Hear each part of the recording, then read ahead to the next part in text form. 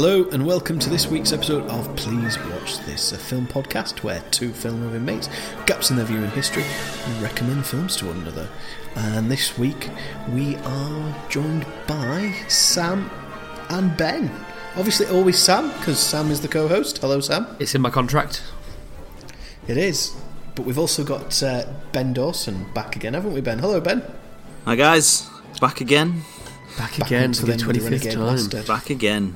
Yeah, for a lot. Yeah. I don't know if I'm still the record holder, but yeah. By overwhelming public demand. I think you are. Do we know what episode number this 86, is? but Ben's, I want to say, 7th. That's yeah, I know what episode I've number this is. plucked that out of thin air. Episodes for Ben. No idea. Ben, you'll know Fair more than enough. us. What are the films you've been on for? There must be 7. Yeah. Yeah, I Let's guess just so. say 7 sounds about right. Yeah. Yeah. But it's been a while since the last fair one. enough. What was the last one we had you on for? I think the last one was Halloween, wasn't it? Yeah. The Thing. The Thing. Bloody hell, that was Yeah. a... Oh yeah, it was the that thing, was a wasn't long it? time ago. Gosh. New It's listeners nearly won't 6 know Ben months at ago, all. Ben, give us a little recap. Who are you? What the f- are you doing here? Who am I? Who I ask are you? myself that a lot. Yeah, there's probably in the forum for that. We've had I'm Sam's existential mate. crises. Podcast, Analyse this. Yeah, I'm Ben, Sam's mate. Sam's I mate like from talking uni. about films. Yeah, he's seen more films than we have. Yeah, Yeah. He likes Ben's the thing. Depressing amount. He's basically our version of Stato, because Ben's seen all the films. All the films. Ben, I mean, in a given week, how many films do you watch? I know it's not insane, like professional critic amounts, but do you sit down and watch a film most nights, or like what's your... Not that many. It's weird. I think I did most of my film watching in my teenage years when most people were having fun. that sets you And up for getting life? girlfriends, taking drugs. I did most of my drug taking in my 20s. Making up for lost time. Yeah. Yeah, I mean, this is the thing. You know, I think with Ben, you know, there's those dickheads on Twitter who post their letterboxed scores, and it's like, oh, I've seen 600 films this year, and I know it's January 3rd, but you know, sorry guys, I'm lagging behind. Those people, and I know that Ben's not that, in two reasons. He's not that showy about it, and he doesn't watch 600 films every other day. But And I'm there's very lazy. very lazy. But there's very few gaps in his knowledge and film viewing. You know, me and Hugh we love films, we love to talk about films, we feel like we're knowledgeable about films, but there's a lot of big films we haven't seen, and as you'll have clicked on the title of today's episode, you'll see there was a very big film that I hadn't seen. But I don't think, Ben, there's many big films in your many gaps in your viewing history, is there? I mean, we couldn't do this show with Ben. No, let's face it, he would have to be the one because- who's recommending to us every single time. Yeah, he'd be like, Trust- you'd be like, Ben, have you seen this? And he'd be like, yes. Of course I have. Have you seen this? It'd be like an hour of that. Like Ben has. We would call it Ben has seen this. There's a lot of films that I want to recommend to you. But I've recommended a lot that you haven't watched yet, so I need to, like, you know... Speaking of lazy, Just calm it down a bit. You've added plenty of films to our list and our drive, and it never even occurs to me to watch them. I'll be honest with you. I think the last time I was on, you asked me if Twin Peaks was any good, the TV show. Yeah, haven't seen it. And I said, oh, it's all right. And then I realised, hold on, I haven't watched the new season. Right. And I watched it, and I was like, "Oh my god, this is incredible!" Like, and then I went back and watched the old one. And I was like, "This is amazing!" Like, I forgot how good it was. And then, so I've gone on a whole David Lynch Odyssey rewatch. I think I recommended Blue Velvet to you recently, so I watched it again. And I'm just You might have even sent me a file of it. So with Twin Peaks, right? It's very Lynchian. What makes it so good without obviously spoiling it? It's so difficult. Like, it's just so unique. Like, the characters are amazing. And it's like watching an old 1950s sort of drama, like soap opera kind of thing. But then you've got these characters that are so good. And I think I can't remember how he described it, but you know Richard Ayoade? Yeah. There's a YouTube clip, 5-minute YouTube clip of him explaining why he likes David Lynch and Twin Peaks, and he explains it so well, and I can't remember what he said for the life of me. But it's worth looking You up. had me at Richard Ayoade, and that was like you didn't even have to finish his surname, and you had me. Okay, I'm going to make a link. I'm going to make a note of that. Very good. Right. I'll send you one, yeah. And he describes it so well. But the thing about Twin Peaks is, like, the first season is 8 episodes, and it's incredible. And then you could really skip the last half of season 2 because, like, it just goes down like so many strands of subplots, and you're like, forget it, because you'll get bored. Okay, yeah. Just watch the last few episodes of season 2. Yeah, right. But I don't think you'll watch it anyway. I know. I won't until my life goes to shit and I end up living with you again. I don't, you know, and then we put it on of an evening. I don't think I'll ever watch it, but you know. We watched Mulholland Drive. Early didn't we? days. We watched Mulholland Drive. We watched that. Yeah, we watched that. And you know, I've got mixed feelings about That's it. But it's hardcore Lynch. Hardcore Lynch. Yeah, maybe I'll try Twin Peaks. I'm sure he can't be too obtuse for too long. But yeah, Hugh, give us a little intro to today's lesson. Yeah, so we're not here for a David Lynch film. We're actually here for the 1975 classic that is Jaws. You might have heard of it. The Steven Spielberg film. Yeah, famous director. You know, he's done a few. Yeah, that's the reason we've got Ben on, because Ben is our sort of horror guy, aren't you, Ben? I guess.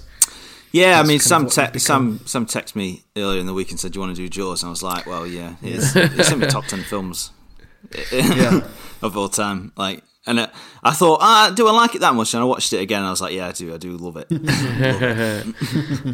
Well, that's good, isn't it? So would you like a? Well, actually, before we go into the plot synopsis, Sam, I can't really remember what you said last week, but how much of Jaws, what do you know about Jaws? What have you seen?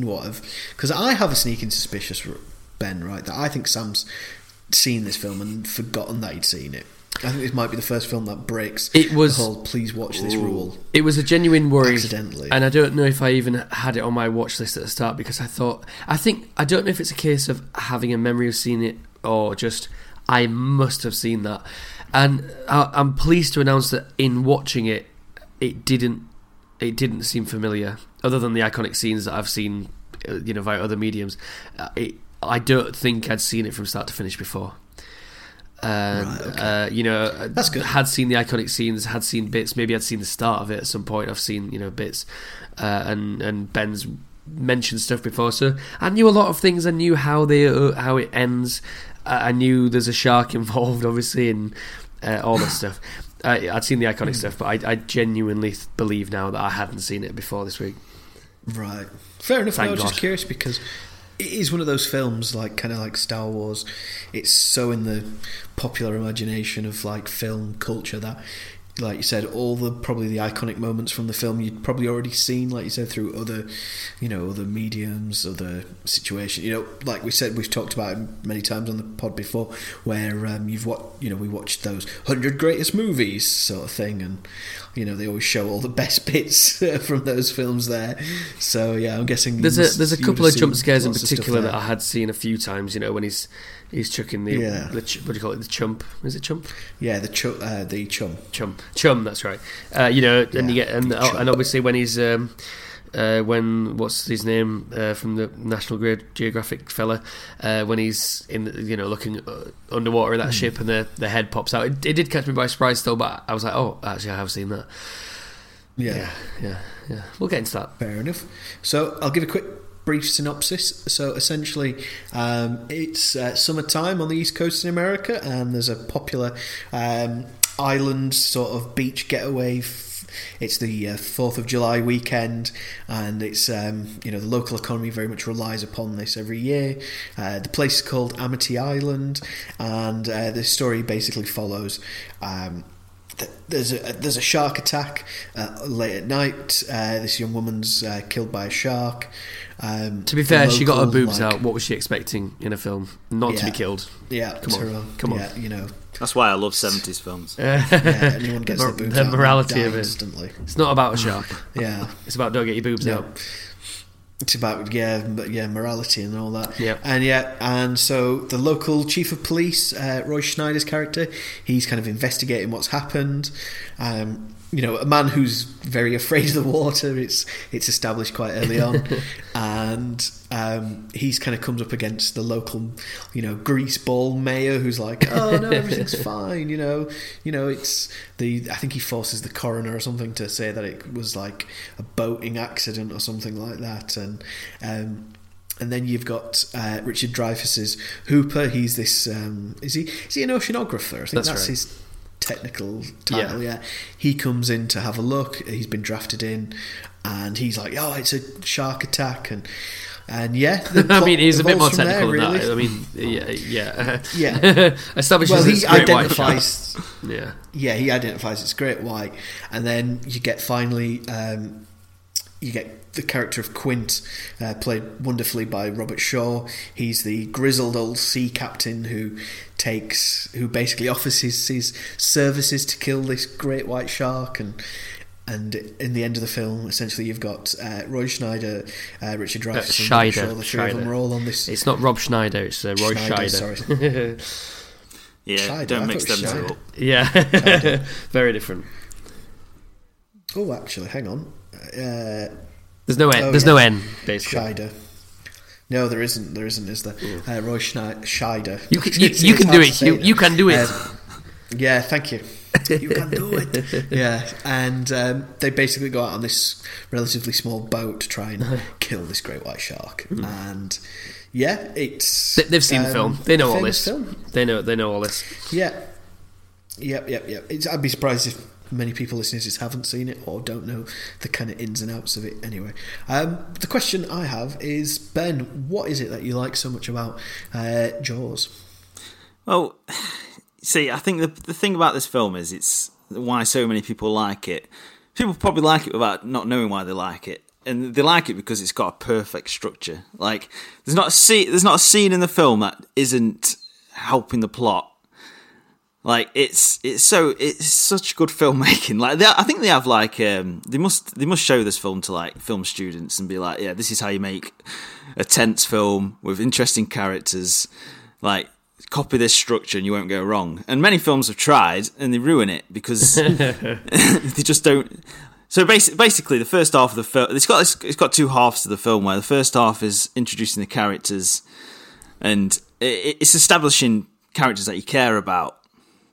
And none of the characters have like motivations that you question, that you go, oh, you know, what's he doing that for? Like everything, like say you've got the mayor who's trying to keep money coming into the town. You know why he's doing what he's doing. You've got Brody who's trying to stop people getting killed. That's his motivation.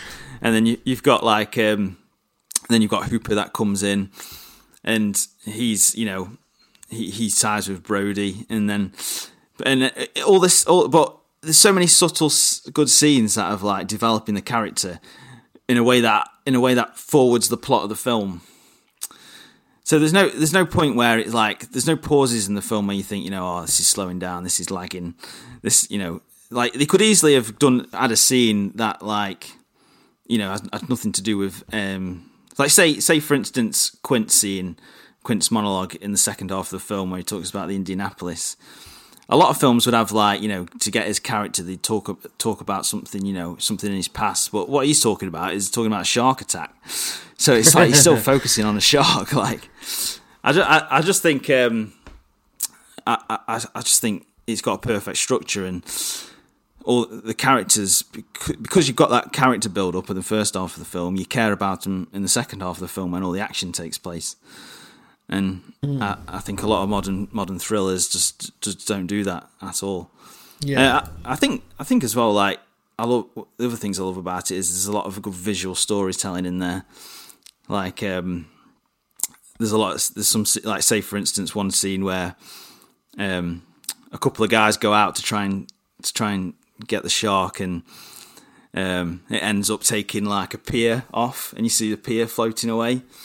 Which is a good scene in itself because it shows like that people like it's a dangerous shark, like you can't not understand anyone can go out and take it on, but then he's swimming out and then you just see the piece of the pier turn around and come back, and you just like without showing the shark, it creates so much tension. Because especially since in the first half of the film, you don't even see the shark. Like, you've got this unknown terror that's terrorising, and you're using your own imagination to create that kind of tension. Whether that was by design or by the fact that the the shark, the special effects didn't work or not. Whether Spielberg got lucky, I don't know, but it really works from a filmmaking point of view. It is one of those famous stories that goes around in terms of making something better because they couldn't do something. Is that how true is that? Is that true? I think it is true. It is true. Like, I've read interviews where he wanted to do more shots of the shark, and he had to do rewrites because it couldn't work, and it was. I think he describes it as a happy accident, but I think he said if the shark had worked what he wanted to, it would have been it probably would have made half as much money and been half as scary. And it just goes to show, like, it's so simple, you can do, and a lot of films just get too crazy with the special effects and just show everything. And I think also what I really like about it is it's got such a simple plot and a simple structure, and there's there's a shark attacking people. There's a guy who wants to go out and kill the shark, but then you've got a lot of different themes as well hanging on that. I think I watched a video on it. I think they described it as like micro goals. So throughout the film, each character has got micro goals that they need to complete. They need to go to basically delay the ending of the film, basically. But all these micro goals that the characters have got to complete, say for instance Brody could have just gone, fuck it, I'm going to take a ship, I'm going to go out and kill the shark. But no, he has to get the mayor's stopping him. He could have just gone, no, I just got to notice the mayor, I'm going to go and kill the shark. But no, he gets the mayor, he has to get the mayor to get the mayor on side after, something happens, and then he goes, no, you need to sign this, we need to get Quint. Because if you have a character who's just going, fuck it, I'm going to do it, you haven't got that. You're not really on his side, I don't think. You haven't got a film as well. Him as like, he goes out with a gun and shoots it. Yeah, you haven't got a film. Yeah. You've got a best documentary, but it doesn't feel fake. It doesn't feel contrived. It's I just think the structure of the film is brilliant. Like and it's quite brutal as well. Like, I was surprised at how brutal the attacks are for a PG film. When it came out, it was a PG film. It's a PG film now, but like, people could go 11, 12 years old on their own and go see it in like the UK when it came out. Jesus. Yeah. Is there anything else you like about it, Ben? Any specific points? Well, there's so many good scenes in it, iconic scenes as well. So I think also there's got a lot of stuff that's still relevant today. Like the first half of the film is quite political, where you've got like characters who, but it's basically like capitalism versus like the safety of the people. In the first half of the film, you've got this person who's there's a danger, he's trying to save people's lives, but he's being stopped because of the need to make money. Yeah, I thought it was a bit far-fetched. There's a massive public health crisis, and a lot of the experts are prioritising. A lot of the people in power are prioritising profit over people, despite expert opinion. That is a bit far-fetched. I mean, when would that happen? That is mental. What is this nonsense?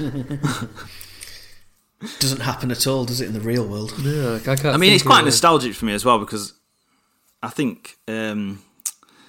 I think the first time I watched it was with my mum when I was younger. I think most people watch this film when they're young. That's why I think a lot of people like it, because it is like a milestone in cinema. I think it was the term blockbuster was invented for this film. Yeah, it's always credited as being the first summer blockbuster, and if it wasn't for, say, like Jaws, then you wouldn't have had like Star Wars. There's that sort of, and that's like you get the fixture of like films. These big budget films being released every summer now. Nice, very nice. I'll just give you a few things I've got here that I've put down as it's what I liked. It's a great example of how to create tension in a film. Like, it is less is more with this film. If like Ben, echoing what Ben said, the tension's built up because you don't really see the shark all that often. And it even works. It plays into that because you've got that scene where they think the shark's in the water and it's just two kids playing a hoax. Because at that point in the film, you've only ever really seen the fin of the shark. Every now and then you might see a bit more, but nothing too.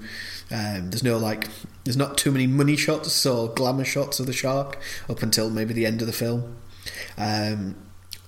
yeah, it's so tense, isn't it? And that's added by the that iconic Jaws music that we had playing at the beginning of the episode. Yeah. It's just the second you play it, everyone knows what it is, where it's from, what it represents. I also like the fact that the film's got great chemistry between the three leads. Between Roy Snyder, between Robert Shaw and so Rob Schneider, Adam Sandler, and Dreyfuss. Steve Buscemi. Yeah, Can you imagine? I've written down in my notes that it's a great example of like the everyman sort of trope. They're all sort of everymen in their own like way. Like Brody is the police officer, everyman. Quint's the classic, gruff sea dog, and Richard Dreyfuss is, the even though he's a bit rich, but he's like, he's not a glamorous rich guy. He's a professional, he's the intellectual, well-educated sort of. Yeah, I think that's another. They're all very able in their own. It? Sorry, Ben, but they're all very able in their own way, if that makes sense. And that's where the chemistry is really amazing. What were you going to say? Sorry, Ben. Yeah, I think that's another theme of the film between like Quint and Hooper, where they're like one's the old guy with the old ways, and Hooper's the new guy, and then they learn to like work together as well. There's a lot of different parts of the story where it's not like thrown in your face, but it like really it like hangs on the simple plot. And you can hang these different themes off it. Yeah, it's like you said, it's gruesome, but it's not gratuitous. It's like flashes here and there. You see the dead body of I can't remember the character's name in the boat with the eye missing. You get the leg, you get the poor woman's hand or arm when they go to the morgue. You see, obviously, poor Quint gets eaten at the end, and that's quite gruesome. But it never feels like a sort of exploitative B movie sort of. That sort of gruesome for gruesome's sake. It's gruesome enough to show you enough like of the horror, the body shock that's going around for people with this film. And yeah, for me, like that last sort of that as soon as they get on the boat, that's when this film becomes a stone cold classic for me. Like it's an alright film. It's fine, like you said, you kind of you sort of empathise with Brody when the old woman or the woman.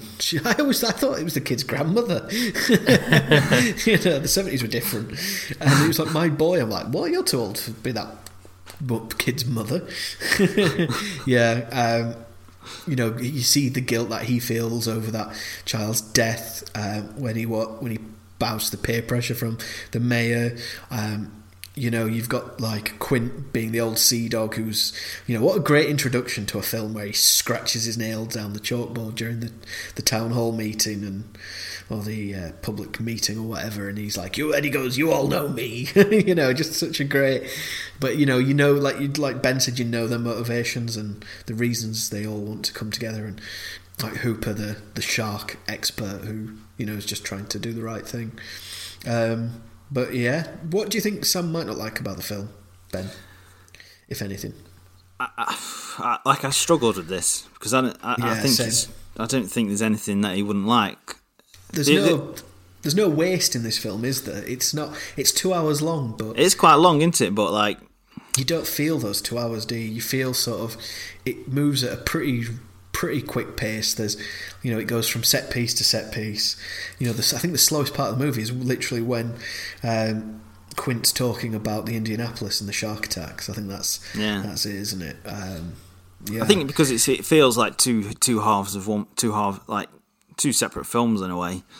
Yeah, I think that's why you can justify kind of like the 2 hours rather than like the 90 minutes that another thriller would have to be. Yeah, it'd be hard to cut this film any more than what it is.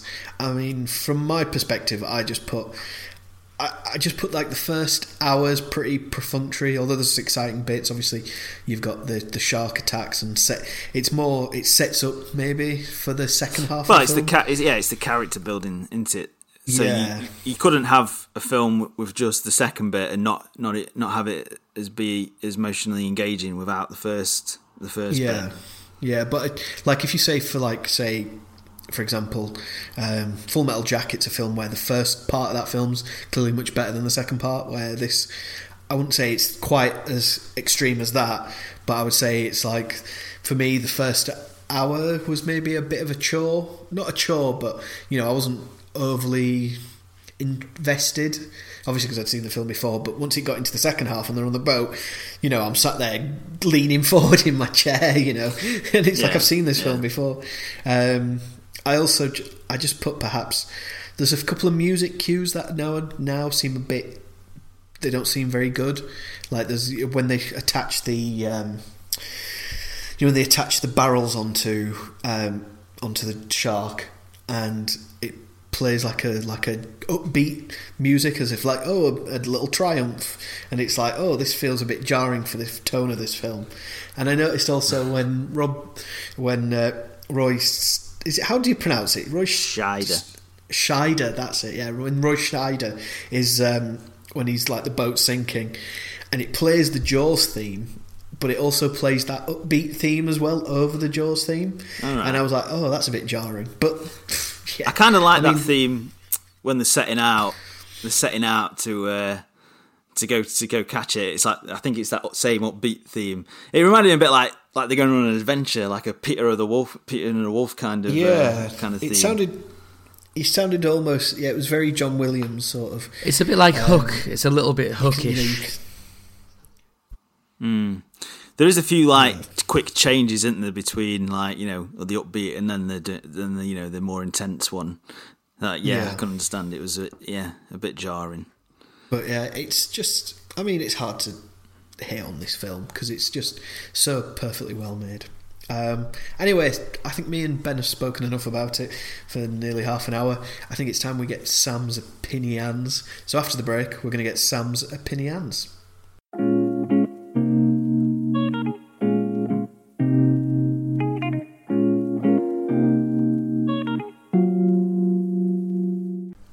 Hello and welcome back to Please Watch This.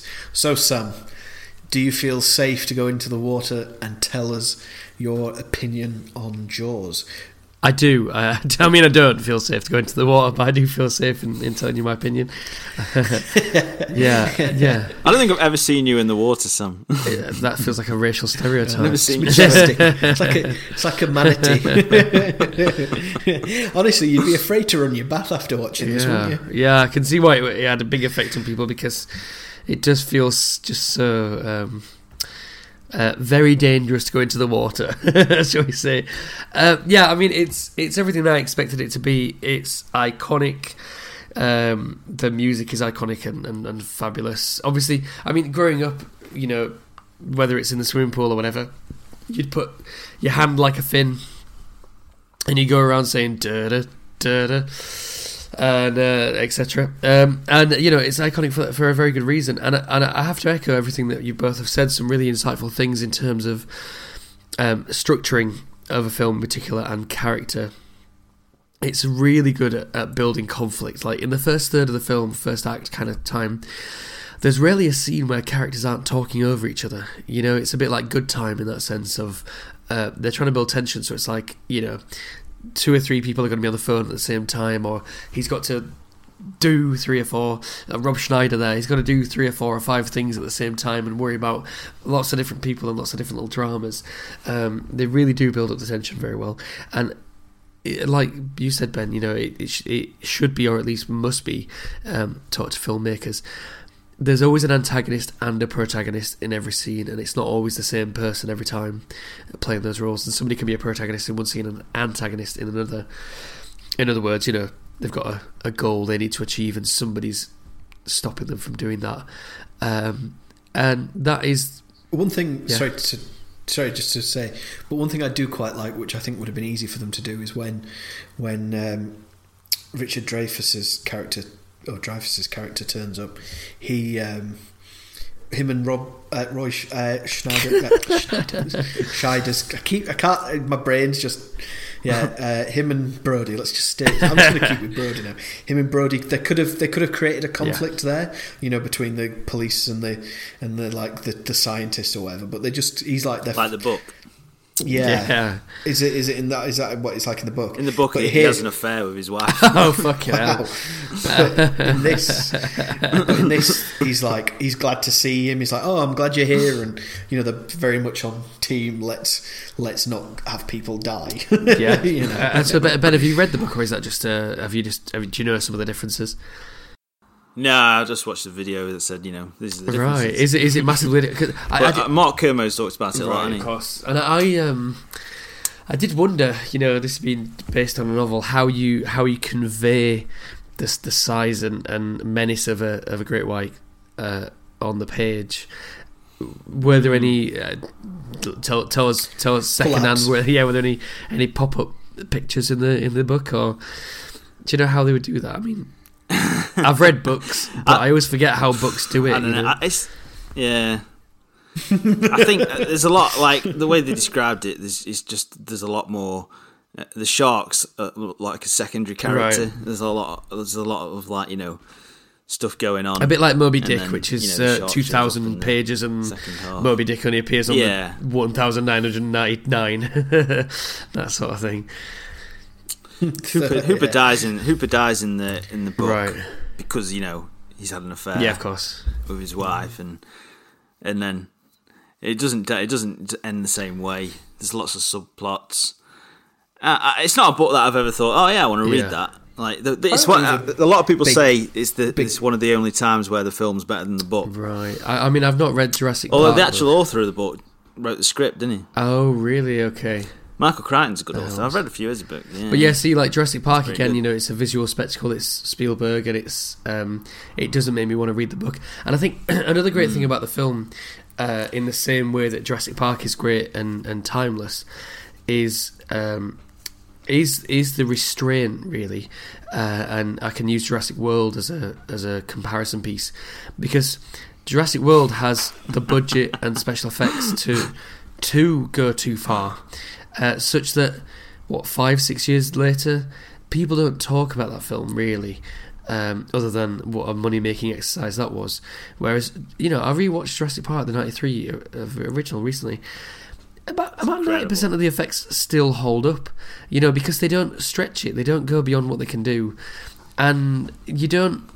It's like with, you know, you don't need to see, or you really don't want to see these creatures in broad daylight doing too much on screen for several seconds. We need flashes here, flashes there, because people will make up what they think they saw in their minds, and if they're on screen for a long time, it's like that. I haven't seen it actually, but I watched the video on the. It's like what people do when they read books, isn't it? Yeah, bloody bookworms. The one of the Predator remakes that was quite recent. Nerds. The one with Keegan. What's his name? Keegan Michael Key. What's the guy? That's just awful film. Yeah, the new Predator, the new one, yeah. Predator. That's right. Shane Black wrote it, I think. Oh, he directed it.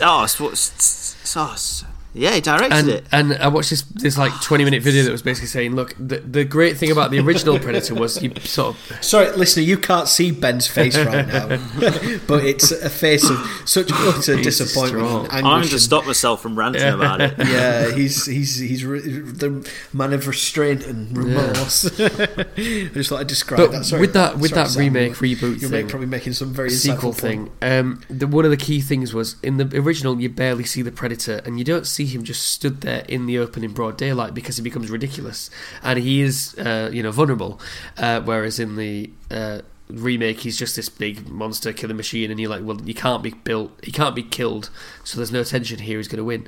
And this film does it really well, where they've got that restraint, whether it's imposed on them or not, it doesn't really matter, because they worked around it really well. Where it's not an invincible shark, it does get hit by a harpoon multiple times, it does bleed, but it keeps going, and it's not flying through the air like a Sharknado character, where you go, well, that's obviously CGI and therefore I don't give a shit. You know, they're not trying to overdo it. Yeah. Something I forgot to mention earlier on, actually, when I was saying what I like about this film, is it's very primal. It's that man versus the wild, isn't it? You know, humanity against the environment. You know, the environment is trying to kill you, essentially. You know, just something that's so benign as, you know, going for a swim on the coast. You know, I think they make that point, don't they? It's like, most shark attacks happen within like 10 feet of the shoreline or something like that. So they very much play that it's a real danger that could happen to anyone. That's almost Gothic, really. Gothic is often this like this threat from abroad, that from another land, generally it's coming to get you, or like cosmic horror or something. Yeah, like that's that. it. And it was early in the episode that Hugh, you referred to it as a horror, and unless you'd seen it recently, you wouldn't think, oh yeah, Jaws horror film, obviously. But it's got the jump scares, and I think the jump scares is done so much better in this than in films where they are aiming for jump scares, because very recently horror films have got so self-aware. They know that a jump scare is coming, so they'll do a jump fake out, and then the character looks the other way and it's a jump, or the character looks the other way, jump fake out twice, oh my god, it's there when they look back, and it's so cheap. Whereas this one, it's just like there's a tense scene, but it's not like by music cues I know exactly when the jump's going to happen. It just happens, and it's so much more effective. And it's I call it. It's a horror film set in broad daylight. Yeah, like Midsommar. Was the great thing about that was it wasn't just scary dark haunted houses. Yeah, there's only a few scenes, isn't there, in this film that's set like at night, when it, the temptation maybe from Spielberg to set everything in the night or when it's dark or dusky, but to have all the main action just happen, bright as day. Yeah. I really like that. Exactly. It actually would have been more. I read somewhere that Sorry, man. Go on. You read somewhere? That was great. Sorry, I was just going to say, you're talking about the jump scare with the head coming out. Yeah. And I think that I read somewhere that Spielberg added that after test screenings, because he had 2 jump scares that he saw people and he's like, oh, I've got to add one more. So he went back and added that. That's great. Because this was, when was the first Halloween film? Was that late 70s, early 80s? Yeah, it was like 78, 79. Yeah, I was thinking. Yeah, so like it's right at the dawn of the jump scare, I think it came out not long after this, actually. God. Oh no, sorry, 78. Yeah, not 75. Which was your favourite? Well, The Exorcist was before this. Oh, film. True. Yeah, true. That was one of the first films where it got people into the cinemas. Yeah, very true, and it really is the start of all that. Do you have a favourite jump scare? The one that really fucked me up was the head in the boat. Because I had seen that before, but I wasn't expecting it, and I had to watch this over 2 nights because I just was so tired the first night. I was drifting off. Absolutely no fault of the film at all. Just I watched it too late, and that woke me up for a while, as we said. So that was my favourite. And he drops the tooth. He drops the tooth as well. You can't prove it. Can't prove it. What was your favourite jump scare in the film, then? Yeah, I mean, I'm not. I know I'm a horror fan, but I'm not a massive fan of jump scares. But yeah, that one was good. I love obviously when the one where he's in the cage and he's talking, and he just goes quiet, and then he just comes in the back of him, and that made me jump a bit, like more than the head one, because obviously I've seen it that many times. Well, that's the problem with that cattle prod cinema, as Mark Kermode calls it. It's not satisfying at all. It's not satisfying at all the first time. For me, I find it annoying. It's like I feel manipulated, and obviously I jumped because it was a worrying thing that happened, but it's called cattle prod cinema because somebody could just literally be behind you in the cinema. Because of the loud music. Yeah, just jab you in the sides. And so, it's better if it's something that isn't meant to be just like, oh my god. It's more like I don't know, it's just less manipulative, isn't it? How about you, Hugh? Have you got a favourite? I think for me, it's just the classic with one. The chum. It's just the classic one when he's throwing the chum, because he's not even looking. That's the audience sees it before he does. And whilst obviously watching this today and having seen it in the past, it doesn't have the effect that maybe it first had. But it's just like I watched it today and it gave me chills. It gave me just because it's. Could you imagine seeing? Oh, I know, God. Yeah. But I mean, that is. I think that's the first time you see the shark in the film. I'm pretty sure that's right. Can't be, can it? You properly see this. That's the first time you properly see it. You see, like, its face, basically. Well, yeah, you see the actual shark, like. I was surprised by how much you see the shark, actually. Potentially. Because I had heard that common story of they just didn't have, whether it was the budget or it just didn't work. Especially towards the end when it gets Quint and all that, and it comes in. I was surprised by how much actual sort of face-to-face time we get with the shark. That was a bit of a surprise. Yeah. But yeah, I mean, for that, it had very little effect on me because it's such an iconic scene and shot. As soon as I see him looking at the camera talking about how about you try and lumps of this shit, I knew what's coming because I've seen it 50 times. So it didn't really have an effect on me. That. Is there anything else you liked about the film, Sam, from your notes? Or I mean, it's. I'm alright in thinking there was a bit of a towering inferno thing with the three leads on this. The idea of Robert Shaw's name slightly above the others and so on because they were kind of big main stars at the same time. Have I heard that right? Yeah, there is. There is a bit of that sort of competitiveness. Agents trying to get their top. I know that Richard Dreyfuss and Robert Shaw hated each other on set. Yeah, they had a big ego I'm sure that fight. helped their characters actually, because obviously there's antagonism between the two. Yeah. But yeah, no, I mean, so the performances were great. I don't know if I've seen Robert Shaw in anything other than this. I've seen Richard Dreyfuss in. He's an interesting guy. Tell me about Robert Shaw. Well, it reminded me when I watched it that I'd see he wrote a play. I'm not sure if he's written it, called The Man in the Glass Booth. Right. And I saw the film of it. It was made into a film, and what was interesting about it was that when he wrote a script for it and it got some changes and he disowned it, and then when he actually saw the film, he was like, he wanted his name put back on it, but it was too late because they'd already done the prints. Oh god! But it's a really good film. It's like it's a strange film. It's a Holocaust film. It's about a Jewish Holocaust survivor who gets basically he gets accused of being a Nazi like who worked in Auschwitz or whatever, and he gets put on trial in Israel.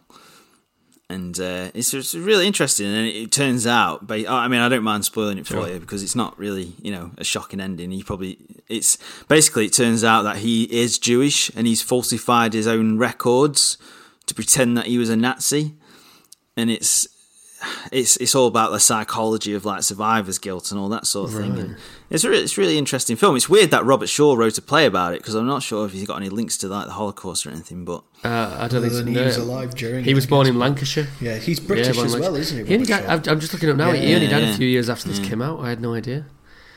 1978. He was 51 when he died. Wow. Yeah, I thought he was like well over 50 when made this film. There's a YouTube. That is a life of alcoholism. That's what it does to you. The YouTube clip of Richard Dreyfuss on like an Irish talk show where he starts. He's quite an emotional guy. Richard Dreyfuss. He's on the Late Late Show, isn't he? Yeah, he starts. I think he meets Robert Shaw's daughter, and he starts crying because he reminds him of him and stuff like that. Yeah, quite an emotional. Yeah, it's interesting, though, isn't it? He's the only one left alive of the three principal cast. Anyway, so Sam, was there anything at all that you didn't like about this film? If you had to pick nits, I mean, not a fault of the film, just for my enjoyment. Some of the fun has been spoiled over the years, but that's my fault for not watching it 20 years ago. To be fair, that was my biggest worry. To be honest with you, that it's so in the public imagination for cinema goers that like you said, all those big scenes, you've seen them. Like I'm sure had you seen the scene when the sharks explodes at the end before? Yeah, Ben had told me about, I don't know if it was Jaws 2 or 4, where he just inexplicably explodes because he explodes in the first one, so he has to explode in one of the sequels. Was that the one with Michael Caine? Is that right? I know that. I think it's in the second one, isn't it? Oh, is it second? But all the sequels are not very good. The second one is not bad. Roy Scheider's back for that. But Jaws 3D is the third one, which is just ridiculous. But yeah, Jaws 4: The Revenge is one of the worst films ever made. Also, the funniest films ever made. It's got my the funniest non-intentional funny line in a film ever, because basically it's Brody's son, and his wife's in it as well. There's the same actress. He's not in it, and basically there's a shark that wants to kill them as a revenge. Of course, because sharks remember. Hilarious. And there's a line in it where she's insane, like the mum. She's got this sort of psychic connection to the shark, and it's oh yeah. It's and then basically there's a line where she goes, "Oh, that shark killed your brother and your father," and the son goes, "What? Dad died of a heart attack?" And he goes, "No, he didn't. He died of fear of that shark." My favourite intentionally funny line in a film is from The Fast and the Furious when Dom Toretto says to Paul Walker, he goes, "You break her heart, I'll break her neck." God.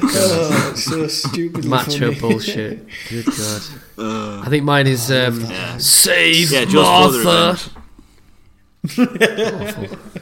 Someone was joking. There's a scene in the new Justice League cut that Martha Kent goes to see Lois Lane, and they have this real heart-to-heart, and then when Martha leaves and she's out in the corridor of the apartment, it turns out it's Martian Manhunter, because he's like a shapeshifter. And someone was saying that instead of him saying "Save Martha," he's saying "Save Martian Manhunter." Right, so we won't drag this out for too much longer. I would say there's one final criticism. Sorry, This film is really excellent in terms of filmmaking and conflict, and as we've said. But I felt like the final scene lacked something. Yeah. Still iconic, still kind of effective, but maybe this is just a too modern a perspective. Usually, in that sort of scenario, you would have another ticking clock, or they would emphasise the ticking clockness of it. So, the boat is sinking, and he basically has to shoot the shark and shoot the canister or whatever before he goes into the water, because he's no use there. But I don't think they really emphasised the urgency of the fact that he's got to make that shot then. And I think a more modern film would have had, say, something like a fuse, or like a line of petrol has been lit on fire, and he's got to make this shot before it gets to something that's going to blow him up, or something like that. It was a bit it was a bit too camera. We got one on him and one on the shark, and it's just he's got to shoot the shark. It actually, in some ways, didn't emphasise what was great about this film is how well it emphasised conflict. It sort of didn't emphasise the conflict in that moment. I don't know if that rings true with either of you. It almost felt anticlimactic. I can't say I noticed personally. Yeah, I was going to say one thing I liked about it was when he does finally kill him, and then he's like, yeah, and then all of a sudden he just goes calm, doesn't it? He's just like, that's I kind of like that it was just kind of, it was authentic. Well, I don't want to use the word anticlimactic, but yeah. And then he's just lying, isn't he? He's just lying on the wreckage of the ship, as if God, I've finally done basically he's achieved what the film, what his thing was to achieve in the film. And again, the whole thing. every screenplay, screenwriting. There's no Lord of the Rings. No, it doesn't go on for 20 minutes. Every screenwriting guide will tell you about want and need, and that was his goal for the whole film, and he's achieved it. I think maybe they missed a trick really on getting what's his name? The guy, the oceanographer. Christ, thingy. Hooper. Richard Dreyfuss. Something that meant that he was in peril. Maybe the shark was going for him. So it's like you've got to shoot him before he gets Richard Dreyfuss, Hooper's character. So just something, it's interesting, just from a modern perspective, I suppose. Yeah, I mean the book ends with, obviously, Hooper dies, gets killed, and Quint gets killed, and basically the shark is just about to eat Brody, but then just dies and just succumbs to his wounds. That's just dies before. Yeah. And Spielberg was like, "I'm going to change the ending," and Peter Bletchley, I think, who wrote it, was just like, "Oh, don't change the ending." And just like after he saw the film, he was like, "Yeah, it's a good job you changed the ending." Better on the page. That. Yeah. But the end of Jaws 4, they impale the shark with a boat, and it just explodes because it shows scenes from the first film. And it's like, what the fuck? Why is it exploding? Right, so let's get into it. What's your favourite scene of the film, Ben? Right, well, I'm going to surprise you here. My favourite scene is the scene with his kids, where he's copying his actions.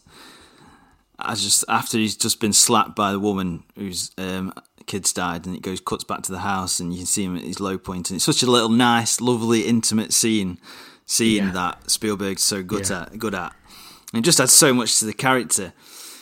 When he asks for like the kiss, so simple, so simple, like, and just lovely. It's a lovely scene. Lovely. That feels like an influence in that moment in I want to say it's in Captain America: Civil War, where the woman goes up to Tony Stark and says, basically, you know, my son died in Sokovia, and that's like a massive turning point for his accepting of the Sokovia Accords. You know, this idea of that great responsibility that he holds. But you're right, you know, just to show him with his kid. But I mean, this film really shows 1970s parenting at its absolute worst. Like, I'm sure they'll come back. Like at the start, they're just having this like nice little like chilled conversation. Then they go outside. Their little one, can't be older than my daughter, is out on the swing on their own, like in front of a main road, and it's like, fucking hell, you know, I can't believe. And I was thinking about this actually as well. Like, their grandparents will have come from an era where you have 9 kids because 8 will die, you know, and so like that filters down. It's not the but to be fair, but their grandparents, even when we were growing up, their grandparents, yeah. To be fair, the parenting when I was growing up, they just used to let us go off and do whatever we want. 90s parenting. As soon as I turned 6, it's I like could go wherever I crazy. want. Like I never think. Yeah, yeah. It's basically come back before 10. Yeah, exactly. Yeah, come back before. Yeah, it used to be. Yeah, back before it's dark. Yeah, right. Well, let's stop the nostalgia fest. Sam, what was your favourite scene in the film? It was where they're comparing wounds. You know, it's a great scene, and it's calm before the storm. It linked back to what you said, Hugh, about, you know, it's in broad daylight for the most part of the drama.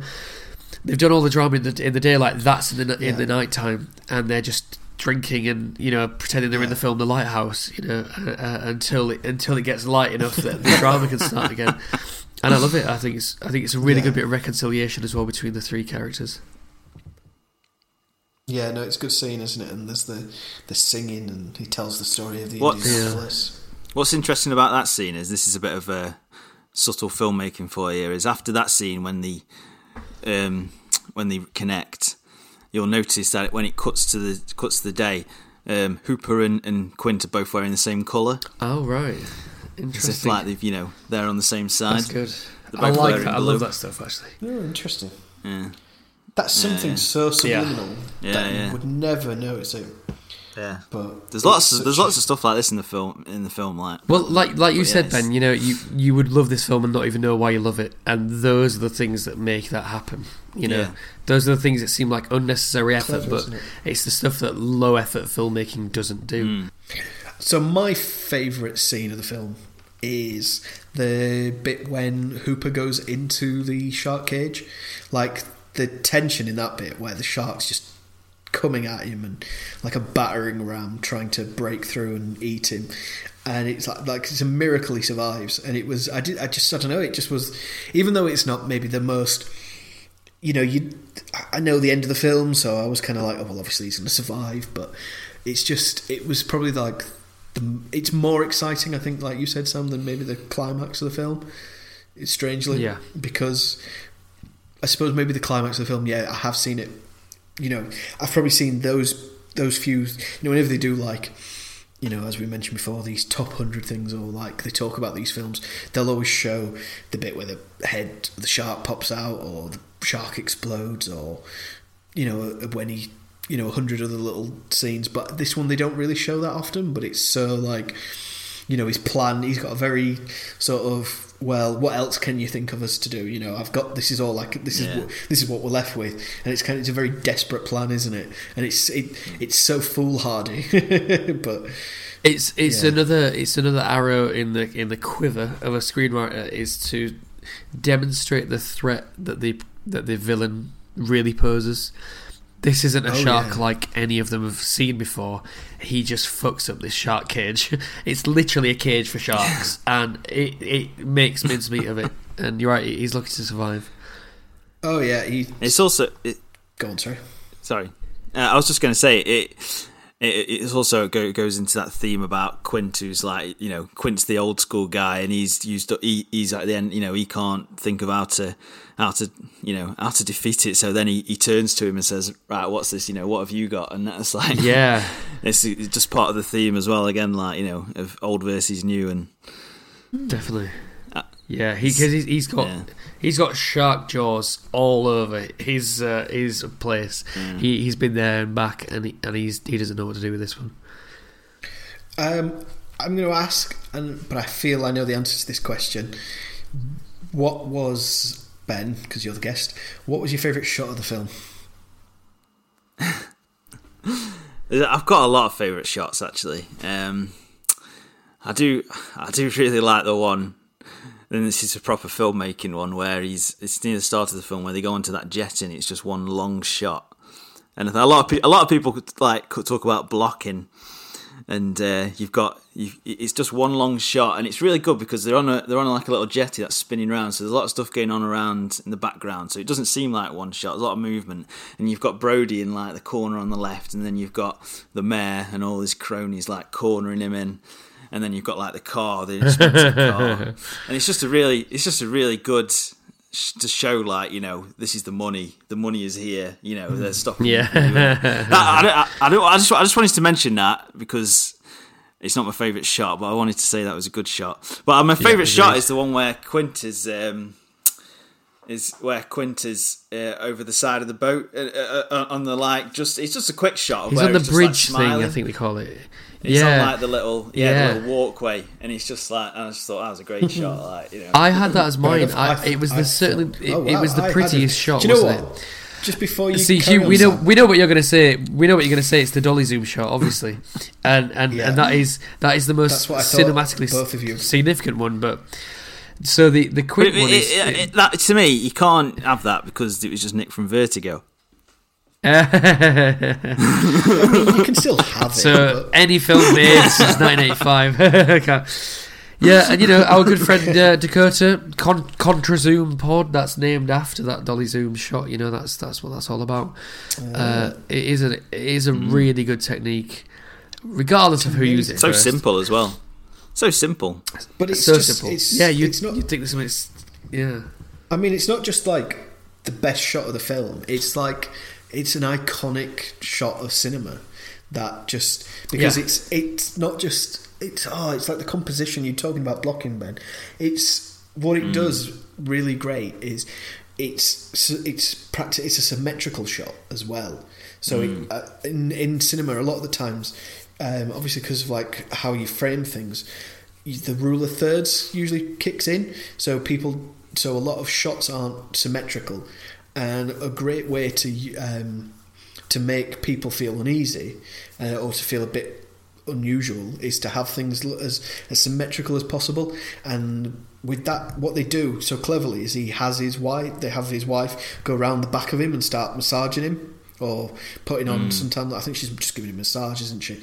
But that blocks out the back, which stops the scene from being uneven, the shot from being uneven, and just the way it zooms out but the background zooms out, but he zooms in.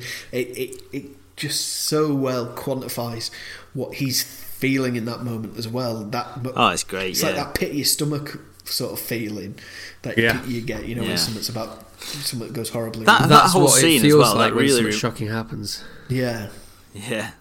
That whole scene, there's a lot of shots where you've got like focus on the foreground and the background. It really reminded me of a Brian De Palma film. If you watch Brian De Palma, there's so many shots he has that like the foreground and the background both in focus. Like, and or a little bit like It Follows. Film. A little bit like It Follows, when they're sat around and you're watching the background for stuff. Because the water is in the background and you're like, something is going on there. Yeah. Sorry, Sam. So what did you say your favourite shot was? I had a similar favourite shot to Ben, actually. Just in terms of pretty shot, I don't think it's a very pretty film. It looks like most films from the 70s shot on film most of the time. And yeah, the bit where Quint is leaning against that rope. I think they call it the bridge, or they call it something. It's like walking the plank, but not actually out into the sea. Yeah, he's got that beatific little smile on his face, and it is a really pretty sunset, crepuscular kind of shot, and it's beautiful. What did you notice the shot with the shooting star, or the two shots? Yeah, I thought when I saw the second one, I thought, wait a minute, does that mean that it's fake, or was that just an extraordinary good look? I wanted to ask you about that. Well, that's a trademark of Spielberg. He's got a shooting star in a lot of his films, but there's two stories. There's one where this is the first film that he had a shooting star in, and it was by accident. And I got that. Then he started putting it. He put it in his other films, a shooting star in. But then I've read somewhere that it's a myth, and he was actually, he was done. But so there's two stories, and I don't know which one's true. But this is the first film of Spielberg he's got it in. The second occurrence of it appearing so soon after the first one, it looks a lot faker as well. The first one, I thought, it looked genuine, and I was like, oh my god. I really need to get onto IMDb trivia to find out, but I didn't want to ruin it for myself, basically. So interesting. I realise we've skipped past favourite lines. Ben, what was your favourite line in this film? I'm not sure. I mean, I've probably got. I mean, I always, you're going to need a bigger boat. Yeah. It's probably the best line. Very often misquoted as well. Apparently. Really? Yeah, we're going to need a bigger boat. Yeah, it was an improvised line Interesting. So yeah, I think I've got to choose that one. There is a lot of cool, funny lines in it, but that's the most memorable, isn't it? It is, yeah. It is, and like I often misquote it because in Blow, the film Blow, when they get loads of money, he says we're going to need a bigger boat, and that's what I assumed the original quote was. And in Clerks. Salsa Shark. Clerks. Does anyone? I do love the last line though. Oh yeah. I used to hate the water. Can't imagine why. Yeah, it's good, isn't it? There is some like dark humour in this film, isn't there? Like that. Yeah. Did you have another? Was that your favourite line as well, Sam? We're going to need a bigger boat. No, I've got a bit of a monologue for you. Okay. Listen up. Oh, story time this time. Zombies. I seen it once before in a rat, and I seen it now in men. Once one gets a taste for its own kind, it can spread through the pack like a wildfire, mindlessly jumping and biting at their own hinds. Nothing but the taste of flesh on their minds. You know the thing about a rat? It's got lifeless eyes, black eyes like a doll's eyes. Don't seem to be living at all when it come at you, till it bites you. And then the eyes roll over white, and you don't hear nothing but the screaming and the hollering. What are you doing? Okay. Good old Charlie. Oh, sorry, I got the wrong clip. What was that out of? I think we've been trolled here, Ben. That's Charlie Kelly, King of the Rats. It's Always Sunny. Okay, well that was unexpected. That was watching that scene in It's Always Sunny in Philadelphia was what made me think I must have seen this film, because when he got into that speech I thought that must be Jaws, but I don't know if I just connected the dots or something. It's such a good impression, because when I watched Jaws I was like, oh my god, is that actually Charlie Day playing Quint? I couldn't believe it. What I like about this podcast, Sam. Sorry, go on. I was just going to say, I love the fact that you're watching these films and they've just basically described comedy shows to you, like, oh, that's a reference to that. I now get reference humour. Every week I get closer to reference, understanding reference humour. Understanding something. Yeah, and as a side note, I as you know, I like to watch everything with subtitles, and I didn't understand a fucking word Quint said the whole way through this film until that monologue. That monologue was the first time I was like, oh, I am actually getting every word he's saying here. Yeah.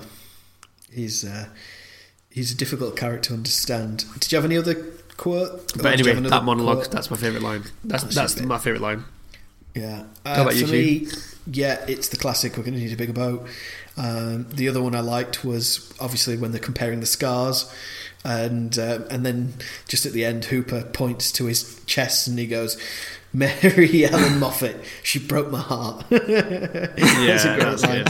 It was just good. I love that in the scene as well. Stuff. Yeah, because it's. I love it where Brody's just like looks at his shirt and just looks at the little scar and just get it. Yeah. I love the little improvised ditty from Quint where he's like, "Here lies the body of Mary Lee, died at the age of 103. For 15 years she kept her virginity. Not a bad record for this vicinity."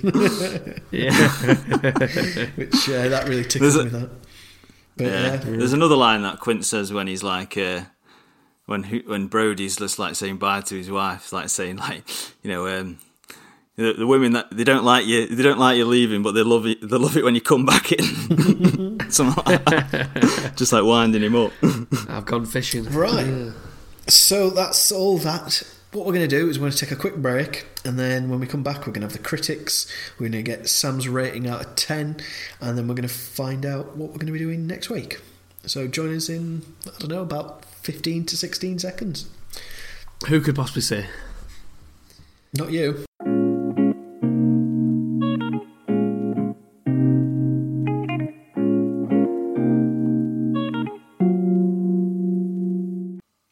Hello and welcome back to Please Watch This.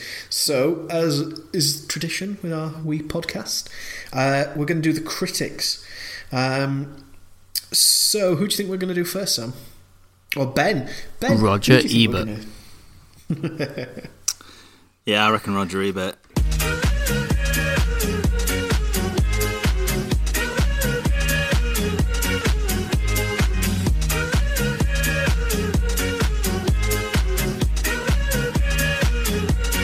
Roger Ebert. It was, yeah. We're going to look at Roger Ebert. Strangely enough, this review that was on old Ebert's website, it was actually from 2000. It wasn't from. It wasn't from at the time. It wasn't a contemporary review. It was from the 25th anniversary or something like that. I think it was. Basically, which makes sense. Yeah, fair enough. Yeah. They re-released it then, wouldn't it? But...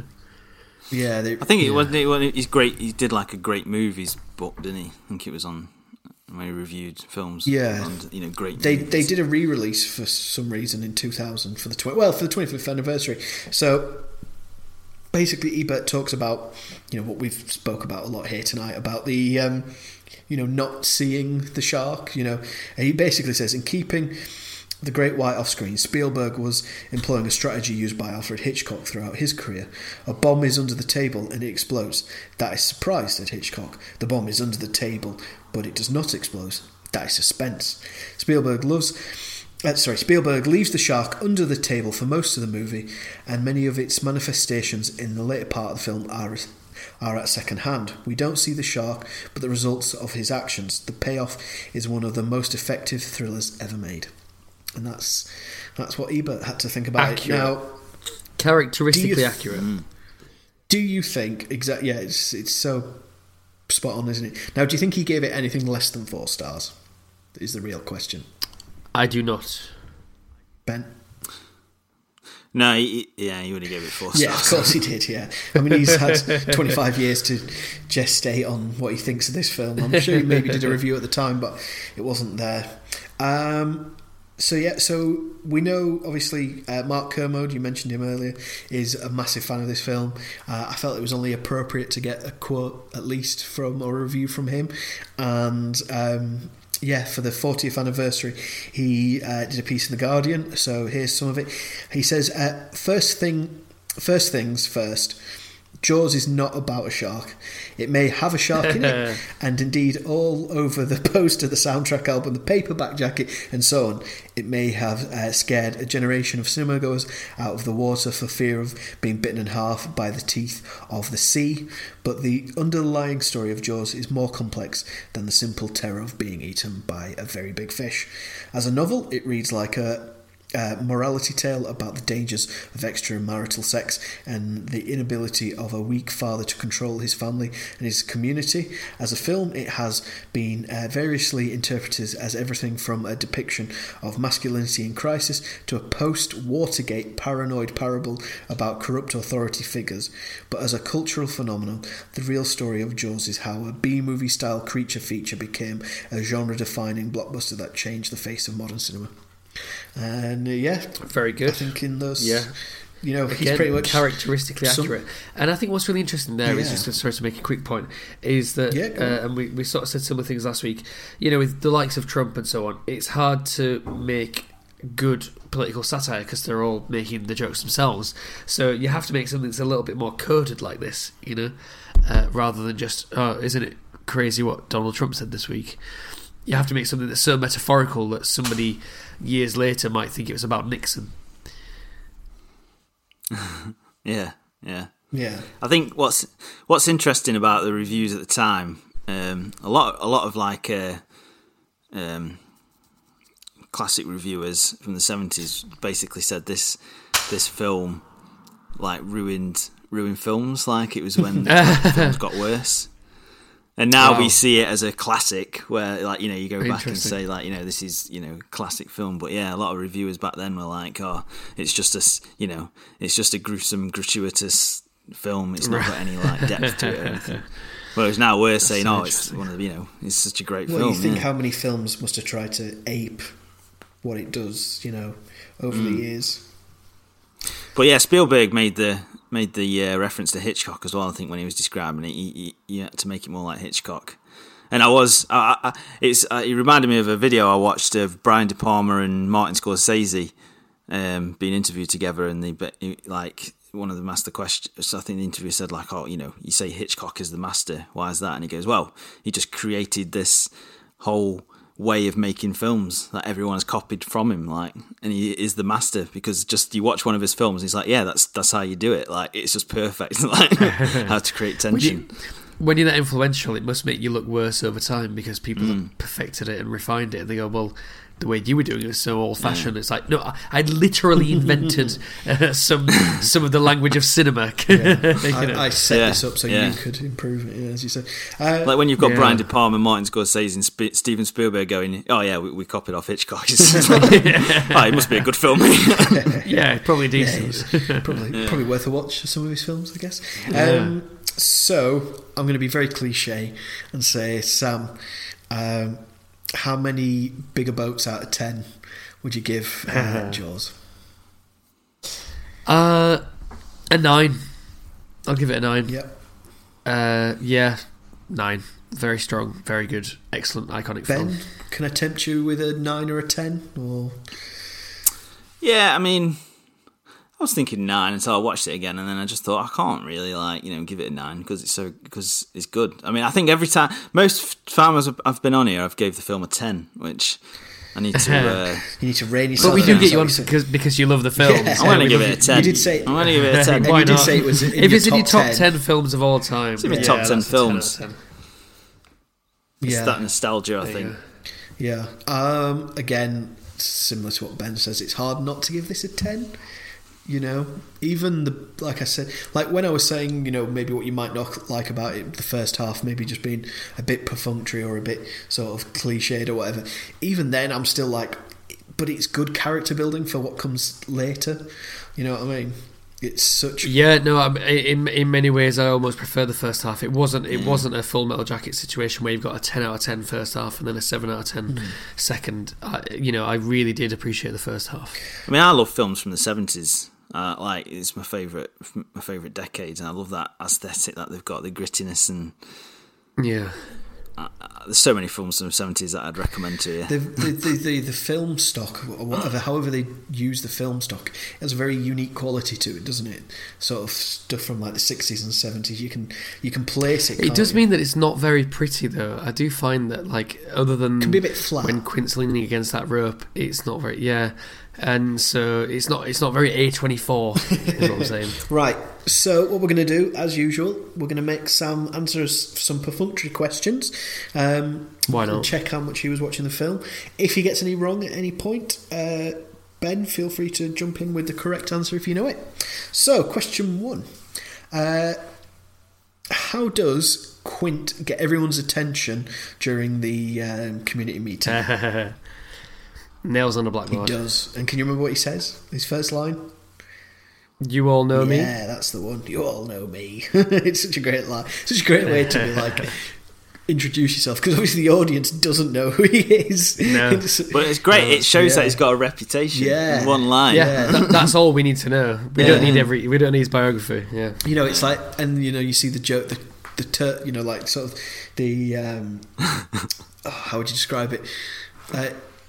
They sort of flipping that on its head in like Guardians of the Galaxy, where he's like, "Oh, you know who I am? I'm Star-Lord," and they're like, "No, never heard of you." You know, that he hasn't got the reputation that he wants. Question 2: what breed of shark do the fishermen catch, thinking it's the killer shark? Oh, good, very good question. I don't think it's a tiger shark, but that does come up as a thing. Could you give me the first letter, because it's right there? In fact, I feel like Ben should have a go at this. Well, you got it right. It's a tiger shark. Yeah. You're welcome. Because they go, don't they? They go, "What type of shark even is this?" And she was like, "It's a tiger shark." What? That's right. That's put on that tiger shark. Well done, Ben. So 1-1. Question 3. Well, I think you got to give that to Sam. He did, but you don't get the answer right if you think that's what it is. If he had to, I agree. You did give it to him. That's fine. He's our guest. He takes it. Cheers, Ben. Question 3. What is the name of the boat that the 3 protagonists set out on? The Orca. It is. Well done. Correctamundo. And famously, orca whales or killer whales are the only natural predator of great white sharks. Absolutely.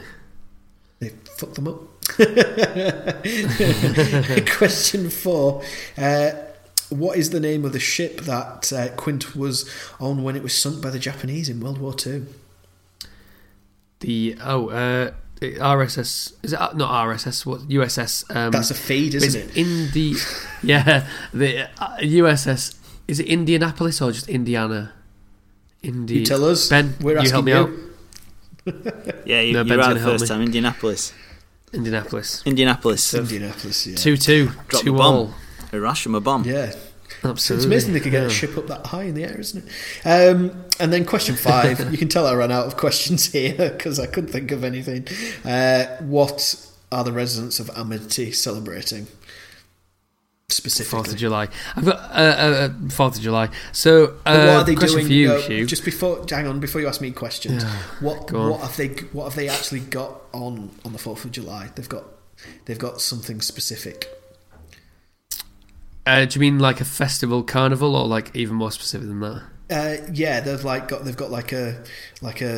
they're doing something specific on the 4th of July in Amity.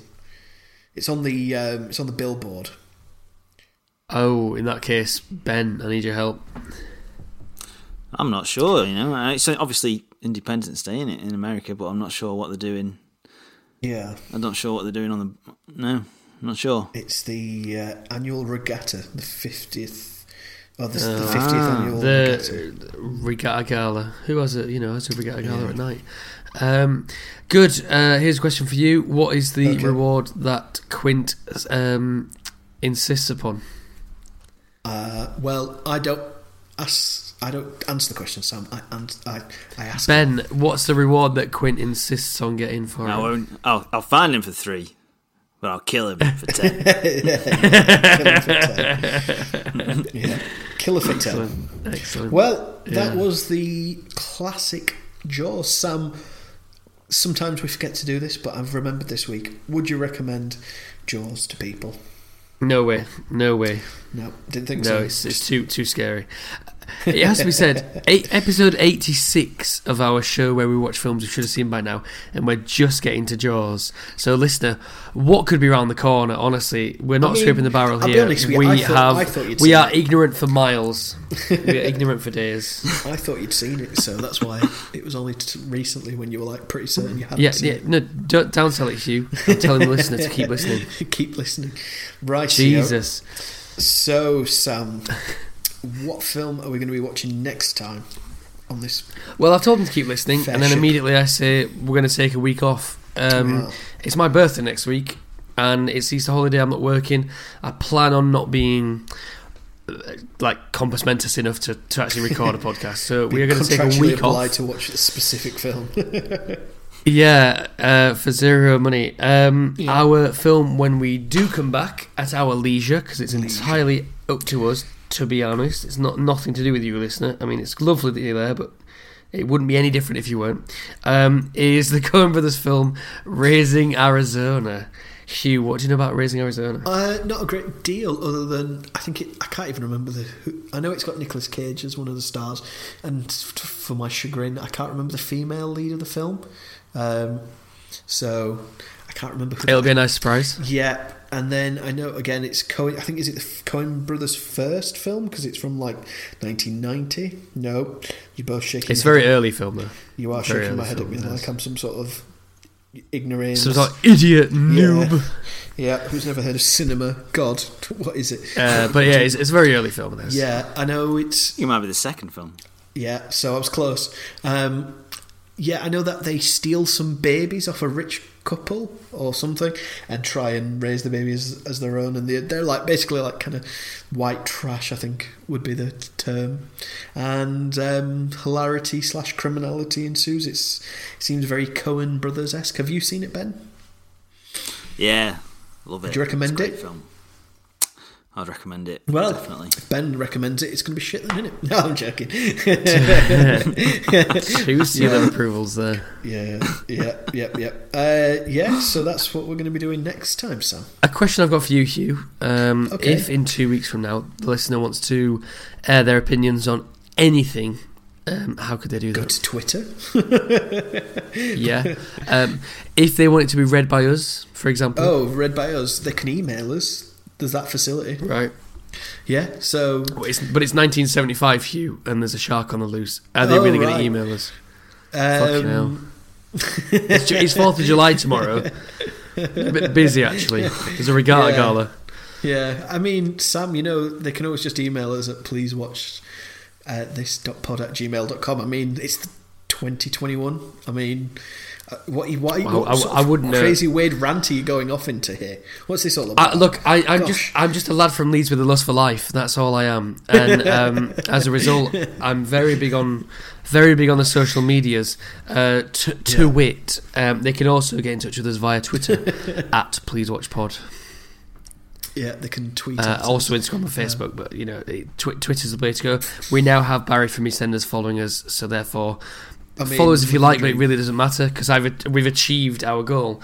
Sean Williamson in life, clearly. Read his book. You're genuinely pleased about that, aren't you?